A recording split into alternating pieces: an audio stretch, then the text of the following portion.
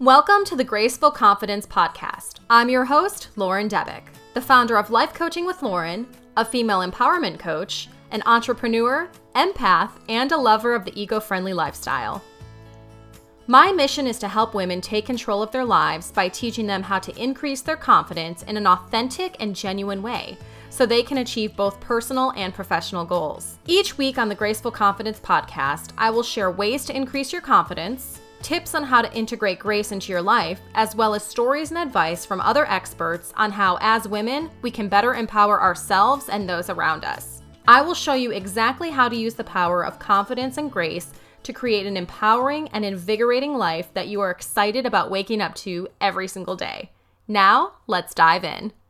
Thank you so much for tuning in to this week's episode. I am so excited because I have the opportunity to interview someone that I truly consider a mentor and someone who introduced me to the entire field of coaching. It wasn't until I met Carolyn Maui that I even knew this could be a job and a profession and a career. So I am so excited to have Carolyn here tonight. Carolyn, thank you for being here. Oh, it's so wonderful to be here, Lauren. I'm one of your biggest fans, and I'm always very happy to talk about coaching and leadership development. Thank you so much. So I'm going to read a quick bio for you because your resume is so impressive. So Carolyn Maui is the executive coach, consultant, and president of the Maui Center. As a successful entrepreneur and communicator, Carolyn is an expert in dealing with people issues in the workplace, consistently yielding positive change and growth for the organizations she serves.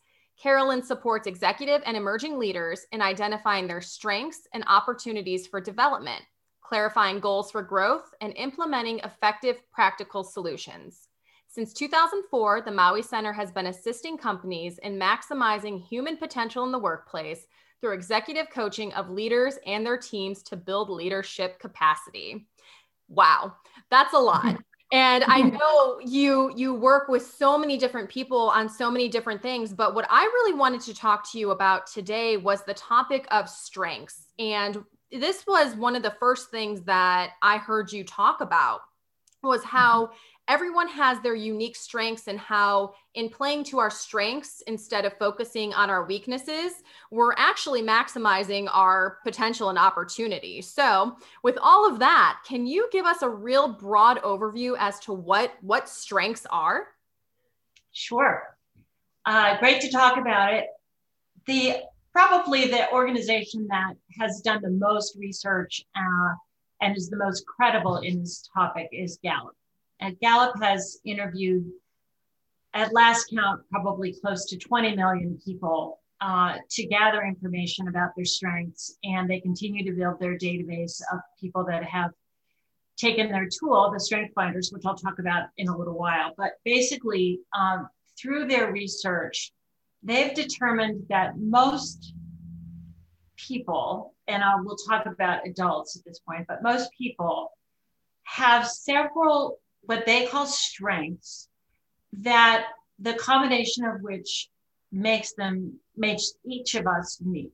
And they basically say there's usually a handful, 5 or 6, that among this group of strengths of about 42 that are very common in the world and in adults, that we all possess several strengths that really are things that come easy to us, that we feel like we were sort of born with it, and that when we're using these strengths or attributes, we feel kind of like we're operating in 5th gear. And so the strengths philosophy is really one that causes us to sort of shift from the mindset that many of us grew up with in the Western world, and especially in the US, which is when we went all through school, we could be getting 7 A's and 1 B, and we were encouraged to focus on the B, right? Rather than the A's. And of course, as one is learning in a general education environment, that's very important when we need to master certain skills and knowledge. But as we get older and we operate in the world, we find that people who use their strengths are most effective, they're most successful, and they're most contented. And so the strengths philosophy causes to sort of have to make a shift, to move from thinking of, instead of focusing on our weaknesses, that we focus on the things that we're actually naturally good at. Now, Gallup talks about, they call them talents. I like to think of strengths in two categories, one being innate and one being manifesting. And they call innate strengths talents. And these are things that we are sort of just born with. Like we certainly, the research is that most of these strengths are really hardwired in us by the time we're 3, as a combination of our genetics and also of our environment. And I always give an example of, I was a single mom for many years, and had one son, my son Rob. And I can remember when Rob was about 9 or 10, and we would get ready in the morning, and he would, 10 or 15 minutes before we're supposed to go, he would gather up his things for his backpack. He would get his baseball glove, and he'd get his jacket and all the things he needed for school. And he would stand by the door, ready to go to the car in plenty of time. And that was just about the time that I was loading the dishwasher and doing multitasking, trying to get many things done. And finally, one day he said to me, "Mom, you don't allow for the last 5 or 10 minutes to get ready to go out the door. You think you're ready to go out the door when you just start." And I just was amazed at this 9 or 10-year-old. He did not learn time management from me. But it was just something that came innately to him, right? It was like as though it was wired into him, right? Time management is not something that's wired into me. But I have other things that are wired into me, like I'm a collector. I love to collect recipes, and I love to cut things out from newspapers and magazines, and I like to make a lot of lists. And ever since I can remember, I was a collector of information. So those are examples of sort of innate strengths, or what Gallup would call talents. What makes an innate strength turn into a real strength or a manifested strength is investment of time and energy and honing of these talents into actually strengths. So examples of strengths, there's basically the Gallup folks divide them into 4 different categories of strengths, and the categories are strategic thinking, executing, influencing, and relationship building. So examples of some strengths are futuristic. Some people just automatically start thinking, "Oh, Lauren's futuristic." I always say, I think my husband's futuristic, because we'll be on a trip, and we'll be on the plane on the way home from the trip, the fabulous trip we've been on, and he's thinking about the next trip, right? He's always thinking about the next thing. Some people are historians, where they don't think so much about the future, but what they're really good at is bringing the past into the present. Some people are really good with connectedness and harmony with people, relationship building. Others people's have strengths of being a learner. I see that a lot in my leadership coaching, or being strategic, being able to automatically kind of see a path forward and see how things connect and can be in replicable patterns. So these are what we mean by strengths, or what I call manifested strengths. And so basically, a strength is a talent that you invest time in, or you've had a lot of practice and experience in, and that turns into a strength. And what we want to do is use strengths, identify our strengths, and then use them as often as we can. Because when we focus on our unique combination of strengths, that makes us an even more unique contributor to the world. And B, it makes us way more efficient. I know we didn't talk about this prior to this conversation, but I have very recently, within the past month or so taken the full Gallup Clifton Strengths personality assessment.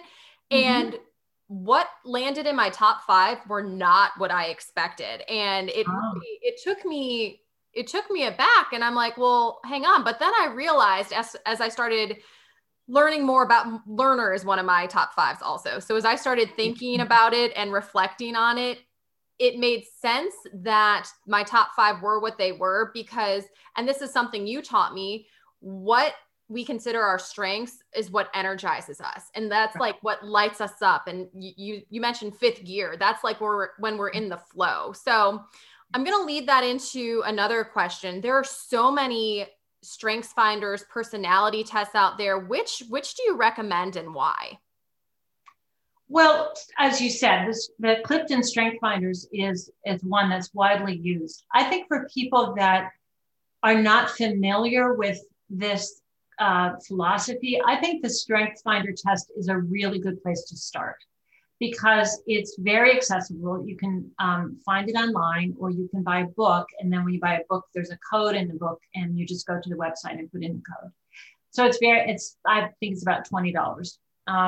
And so it's very accessible. Also, it's, as I mentioned, it's very highly validated. So that, I always say when you take this kind of test, maybe 10 to 20% of things that come out in the test, you're not going to agree with. And because no test is infallible. But in terms of the test being well designed and being well researched and validated by having so many people take it, I think it's very good.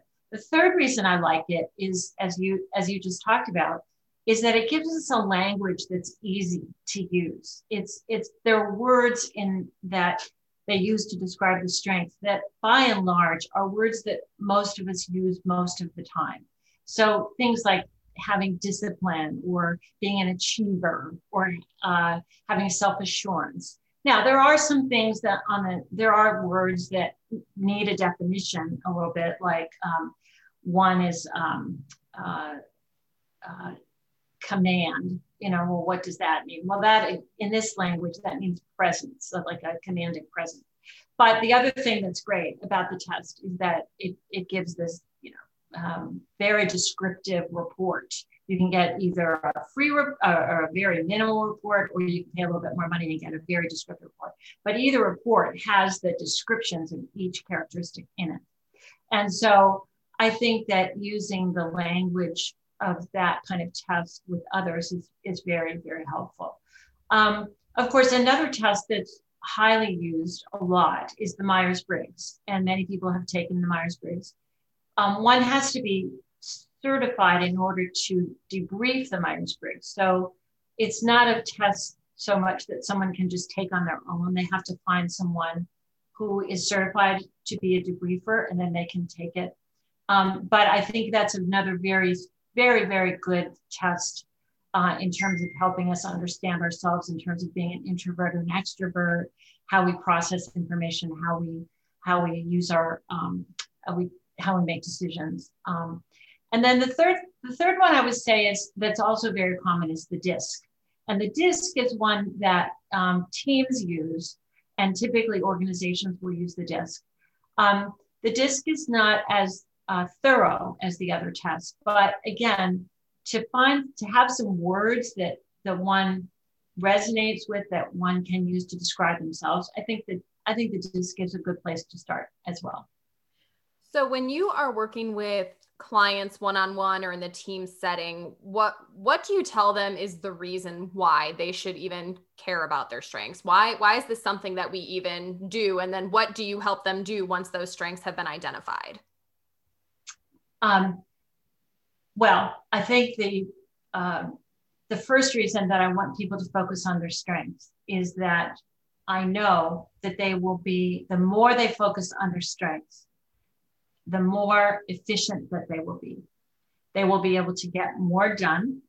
They will be able to, be even, one of the things that Gallup says is strengths allow you to be even more of who you are, which I love. It's sort of magnifying yourself. And again, what we talked about earlier is this is a little hard to get used to this concept at first, because especially when I have leadership coaching clients, they often think that what we're going to talk about in coaching is all the things that are wrong with them and that we're going to work on fixing their weaknesses. And one of the first things I tell them is that we're not going to do that. we're going to focus on what makes them happy, what makes them energized, what makes them effective, what makes them efficient. And we're going to do whatever we can to turn up the volume on those things, because that is what is going to help them be most successful. So if I'm working with an individual, we will take those leadership strengths that we've identified through these tools. And also, oftentimes, if I'm working in an extended coaching relationship, we'll do a 360 interview process where I'll find out from others what the leader's strengths are, as well as opportunities for development. And then we'll put a plan together that says, how are they going to use these strengths most often and apply them very specifically to where they work and in their leadership role and in their ability to lead others. If I'm working with a team, which I often do, I work with leadership teams as well, then the added benefit of using a strengths profile and a strengths approach is we can then take that information and help the team work more effectively together to say, okay, let's look at typical scenarios of this team and some of the challenges that you have on a regular basis, and who should do what, who should be involved in the beginning of the project. Who are the instigators? Who are the people that are strategic, that can think, that have vision, that think, long-term? And then as you start to implement, who are the relationship builders that can pull other people in and influence other people and partner with other people? And then who are the implementers? Who are the people that are really good with the facts and the responsibility and the organization? And so when we are able to apply those strengths in those ways, the team suddenly becomes more efficient, more energized, and oftentimes they end up having a lot more fun. Do our strengths change over time? The short answer to that, if you would look at the information from Gallup, is that basically no.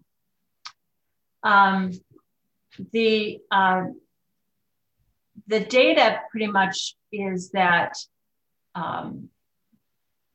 if we look at somebody when they're 3, and then we look at them when they're 26, and we look at them again when they're 50, about 80% of the strengths are going to be a thread throughout their whole lives. Now, there are some strengths that don't get used as much. And so in fact, I believe you took a test with me, another test I like called the Strengths Profile, which is out of the UK. And that profile talks about realized strengths and unrealized strengths. And realized strengths are strengths that we know we have and we use a lot. And unrealized ones are ones that we know we have, but we don't use them as often. And so sometimes over time, if we don't use a strength and invest time in developing it, we may not use it, but the chances of us developing another one or two over time is not so great. And it really takes sort of a lot of investment to really hone a strength. So typically they stay pretty much the same. When you're working with executives and these leadership teams, do you ever get any, I want to say, pushback? Because this isn't something we typically talk about as we're growing up or are taught in school. It's something that really, I think maybe in high school, college, but then definitely the workplace, we're introduced to these different concepts. So do you ever have to work with people who are set in their ways, if you will, and then kind of explain to them the benefit of all of this? I would say particularly with people in the baby boom generation, I would say it's a hurdle we have to overcome all of the time. The younger generations, I think there's more being introduced in schools and colleges about this concept now that it's, becoming much more common. But yeah, I think now I also will say that especially with people in leadership roles, if they have a really strong area where they're not very good at and it doesn't match up with the job, we could call it a weakness, or we could call it, a lack of ability in certain ways. Definitely we have to work on things so that doesn't become a barrier to success, right? So in coaching, do we work on areas that are not just strengths? Yes, because we don't want a leader to be derailed by something that they're not very good at and they haven't figured out what to do about that. A weakness is something where we want to either figure out a way to use our strength to compensate for that and sort of use the strength creatively to compensate for weakness, or we want to figure, and especially with leaders, we want to figure out who are complementary people and staff around you who can make up for that deficit, right? So I don't want to imply that we don't pay attention to areas of challenge or weakness, because definitely we have to do that. It's just that we want to, spending all of our time on that is not very efficient, and isn't, as we've talked about, is not very energizing. So we want to figure out how to use those strengths to make up for those deficits as much as possible. We've been talking a lot about the workplace and the professional setting. Are there benefits to knowing the strengths of, let's say, your family unit or friends or different people that you spend time with outside of work? Absolutely. I think it's really, really, well, once you start to think that way, it's very hard to not impose that on people in your personal life anyway. I mean, even if they don't take the test, you think, oh, well, that person's exhibiting strategic skills, or that person's really a relationship builder, or that guy's such an achiever, so I mean, I know I'm kind of a little extreme in this because this is the work I do all the time, but I think it's really helpful and I think it's really helpful with children and with adolescents, because there's so much, particularly in adolescents, there's often, issues of lack of confidence, and emerging interests, sometimes conflicting interests. And I think the more we can do to really help people that we love focus on what they're good at, pursue that as much as possible as an area of study, and also, of course, match that up with what we see in terms of careers. I think that we're really doing them a great service, because I think sometimes people feel that they should go into a certain kind of field or profession, maybe because they come from a family with certain influences that way. And I really think we should try as much as possible to go with careers that build on what we feel energized by and interested in and confident in. That makes absolute sense. And you were sharing the story earlier about the trip and your husband being futuristic, and that resonated with me. And sometimes it's a challenge because I get caught for not living in the moment. So what would your advice be for something like that? Would it be stick with your strength or try to live more in the moment? Because I've heard conflicting things. Well, I definitely think you should live with your strengths, work with your strength. But, there are 5 or 6. And so, I will say to you that there are people coaches that talk quite a bit about overused strengths, and the fact that there are situations where we can overuse a strength. I don't spend a lot of time on that because I find it comparatively so rare to the issue of not using strength enough that I don't spend a lot of time there. But I would say that if you've been getting some feedback, or you're sensing that maybe that's something that is kind of your default, that that that's the first thing you go to, and sometimes you act on it. I would say, like, you look at the other strengths and say, are there others that maybe I could use instead sometimes, or use them a little bit more than that one. I also think another phrase that I think you've heard me use is that I think it's really another advantage of talking about strengths is I think it's good when we can announce ourselves, right? When we can say, oh, that's my futuristic part coming out of me, and we can have a conversation about that, but that's where that's coming from, right? And so that when we announce ourselves that way, it helps others feel more comfortable with us. Now, in terms of the being in the moment part, sure. I mean, should we all try more to be in the moment? Yes, that's true. But I also think that, if futuristic is a part of who you are, you're going to always be one of those people that's on the forefront and the explorer and the looking out on the scout, right? And we don't want that to stop. We need people in the world like that, right? That are looking ahead. That makes a lot of sense. And thank you. That makes me feel good. You mentioned confidence earlier, and especially as it relates to children, adolescents, and the lack of confidence. When I work with some clients who are women, they also are experiencing lack of confidence in several different arenas. How can identifying our strengths and really playing to our strengths help us become more confident? Oh, that's a wonderful question. And I cannot imagine developing a really solid base of confidence if it's not strength based.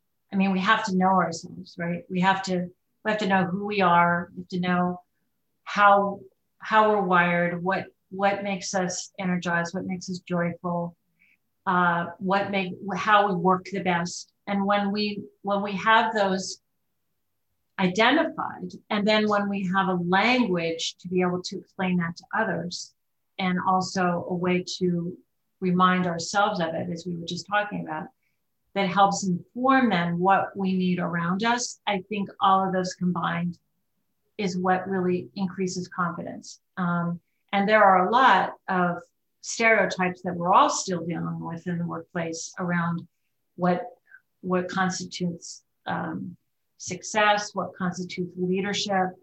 And I feel like the way that those barriers are going to be broken and those changes are going to be made is by really extreme self-knowledge and then proclaiming what we need in order to be successful and to allow our talents to emerge. Can you talk a little bit about, in your experience, what you think success and leadership are? Leadership is really the talent and ability to get wonderful things done by others. I love that definition. I have not heard that before. That's great. And one of my taglines in my business is that I say I'm changing the world one leader at a time, because I feel like when I work with one leader in an organization, it's like the pebble in the pond. I mean, when a leader becomes successful and grounded and really good at empowering others in a noble goal, the ripple effects go way beyond even just that immediate team, but they go into the entire organization, they go into the community, and I believe they go into the world. So it's really honing that ability to empower, engage, create a vision, encourage, mentor, develop others so that one's own influence then ripples out to others, and that more and more magnificent things get done. I had, I'm sure you have this too. I have these little revelations once in a while. And last week I was talking to a client she's a physician leader, and we were finishing her coaching. And so I always check in, and how they're doing. And we were talking about this coming to an end. And I said, so how do you think you're doing? I mean, now that we're kind of towards the end. And she said, well, my team is doing great. So I guess I must be doing okay. And I thought, oh my gosh, I forget about that sometimes, but that's absolutely right. I mean, the way to judge a leader's effectiveness is through the effectiveness of their team. Absolutely. How about success? There's a lot of definitions of success and ideas of success. And especially, I think, if you could tailor it toward women and females, and how success may possibly be defined for our group. Right. Yeah, and this is an ongoing continual challenge. I always start with leaders and I ask them to develop a vision. And that vision starts with their own personal vision. What do they want to achieve in the next 3 to 5 years? And then if they are leading a team, then we move into taking that and then developing that into a strategic vision for the team. I think that one of the things that I personally had to come to grips with as I developed my own definition of success through the years is that I define success for myself as a pie. And there's different parts of my pie. There's my work and living out my career and my profession. And then there's my health. And then there's my relationships and my marriage and my avocations, my creativity, my spirituality. And sometimes it's a pie and sometimes it's a mobile. But if one of those pieces gets out of whack, then it throws off the whole balance, right? And the fact that I've been able to be successful in that and grounded and happy in my life in that way has helped me be able to take that philosophy to others, particularly women, because I do think that women typically do have a more multifaceted definition of success, and that if they're if the other parts of their lives are not in balance, it's very hard to stay focused and in balance with one's work, right? And when that balance is right, the energy is boundless, right? And the capacity is boundless. But we oftentimes get constricted by expectations, by practices, by rules, by that put limits on that ability to have that multidimensional approach. But I think it's the key to the future. I really do. I think we all have to figure this out, and hopefully COVID is going to shine a light on that and the way we've dealt with the pandemic, because people have been able to be incredibly successful and pivot very quickly to be able to do work in innovative and novel ways, and not so locked in to certain patterns or places or timeframes. And I hope that we will take the lessons that we've learned from this time and be able to apply them going forward. How have you seen COVID change your line of work and in working with coaching clients and teams? Well, I would say that there's two categories of that. One is the actual work with clients.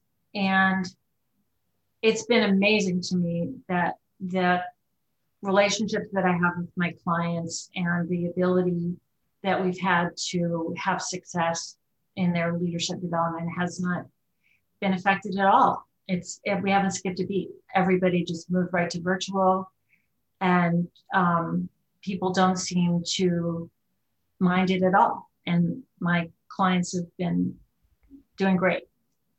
The second part of my business is the marketing and the networking.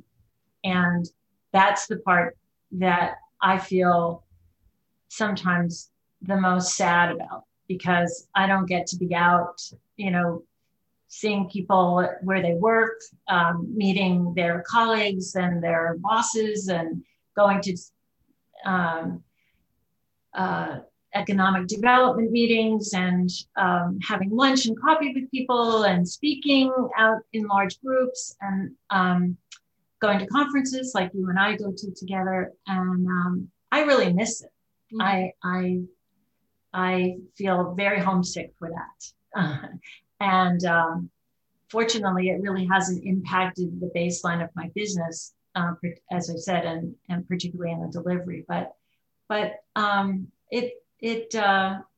it's been, that's where the biggest challenge for me has been. Yeah, that makes absolute sense, especially in this line of work. You mentioned the pandemic shining light on different things and having people, look at things in a different way. I've noticed through conversations with people, it seems like this experience made them want to focus on those things that made them happy, or they realize that life could be short, and I'm not sure what comes tomorrow. So I want to do what makes me happy today. And that's how some of these conversations have gotten started, which I think is really, really interesting. Have you found that with some of your clients or people you work with? Definitely. Yes, definitely. And both in the, I would say that the content and the method, right? Like, so that, people, a common thing I hear is people being so grateful that they have more time to exercise, right? And they have figured out how to build that into their day. And in many cases, multiple times a day, which is, really, really important for their health and their mental health and also their productivity. But that's an example of something that oftentimes gets sidetracked or minimized because of the expectations that the workplace, or that we ourselves have put on ourselves about that, mm-hmm. About putting in a certain amount of hours and things like that. I also think that people have been very kind of delighted and pleased with the change in the schedule, to say, some people get up and they go to work for a while, and then they take a break, like maybe from 11 to 2, and they exercise and they lunch and maybe take a little nap, and then they go back and they work for a while, and then maybe they'll even do supper, and then they'll go back later again. But there's a delight in that ability to manage that yourself, that's not imposed from the outside. And I think that a lot of people are going to have a difficult time having to give that up if they have to. Yeah.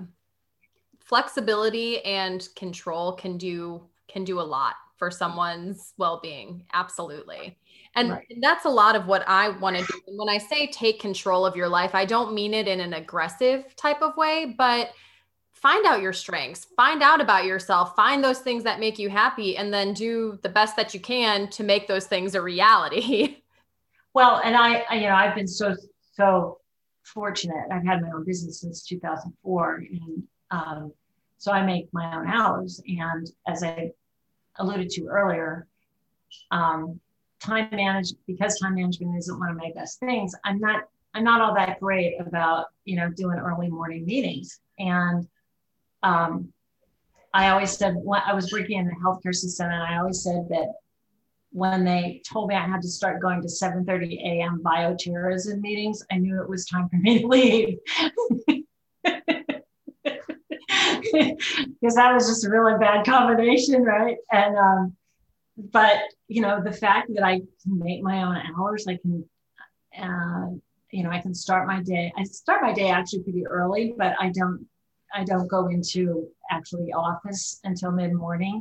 But once I do, I'm great for the rest of the day, but that morning time is really precious for me.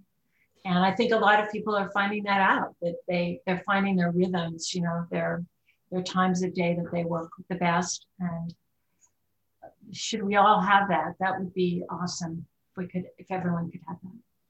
I think there's so much power in having that knowledge because it helps you become more efficient, more effective, you feel better. And then, when those peak areas or those peak times are up, you can work at your full potential, and then you can take, a step back when you need to. But the first step is having that knowledge about yourself and knowing what those strengths are and knowing what those attributes are. So if you're comfortable, would you mind sharing what your top strengths are? Oh, sure. Well, my first one is maximizer, and I'll tell you a story about that one. Maximizer means taking something that's good and making it great. And I had never heard that term before, and I didn't take the Strength Finders until after I started my business. And a friend of mine who's a coach debriefed it with me. And she said, think about how that applies to your career up until now. And when I thought back at the most times that I felt most fulfilled and that I was most successful were when I went into situations where there was something already formed, but it hadn't turned into something great yet. And I made it great. I made it grow. I hired great people. I took it to market and we made a lot of money, and now here I was going into the field of coaching, which is the epitome of maximizing. I'm also very strategic. I tend to look at things, if there's a problem to be solved with an individual thing, I tend to look at it and approach it from, okay, if we fix this, then we can replicate it, right? So I see things in patterns, and I also tend to look at things as to how they apply now and then how they'll apply going forward if it gets bigger or larger. Communicator is another one of mine. I'm a strong communication. And then input is the one I talked about earlier, where I like to collect things. And then positivity, which is another one that's really good for being a coach because I tend to see things, very, very optimistically with my clients. I just tend to see them as just potential balls of fire. And so I go into every relationship with my clients that way. What I love about the Strengths Finder is they're all such positive attributes or strengths, if you will. They're just different. It's just different definitions of different talents, but they're all good things when you read the definitions, which I love about it. I know we're running out of time, Carolyn, so I have 2 more questions for you. Okay. If someone wants to find you or reach out to you or connect with you or learn more, how do they go about doing that?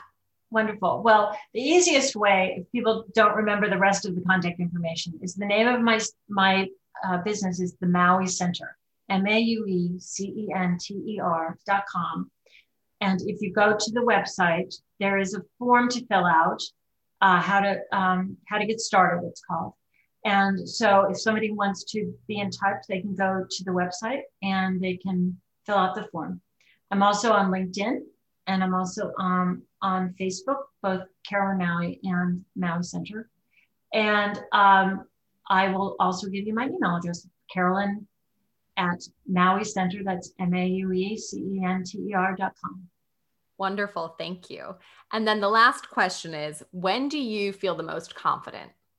I feel the most confident when I am talking to somebody else, usually a leader that I'm coaching, but when I'm talking with them about what makes them happiest, like when they feel the most successful, when they feel the most joy.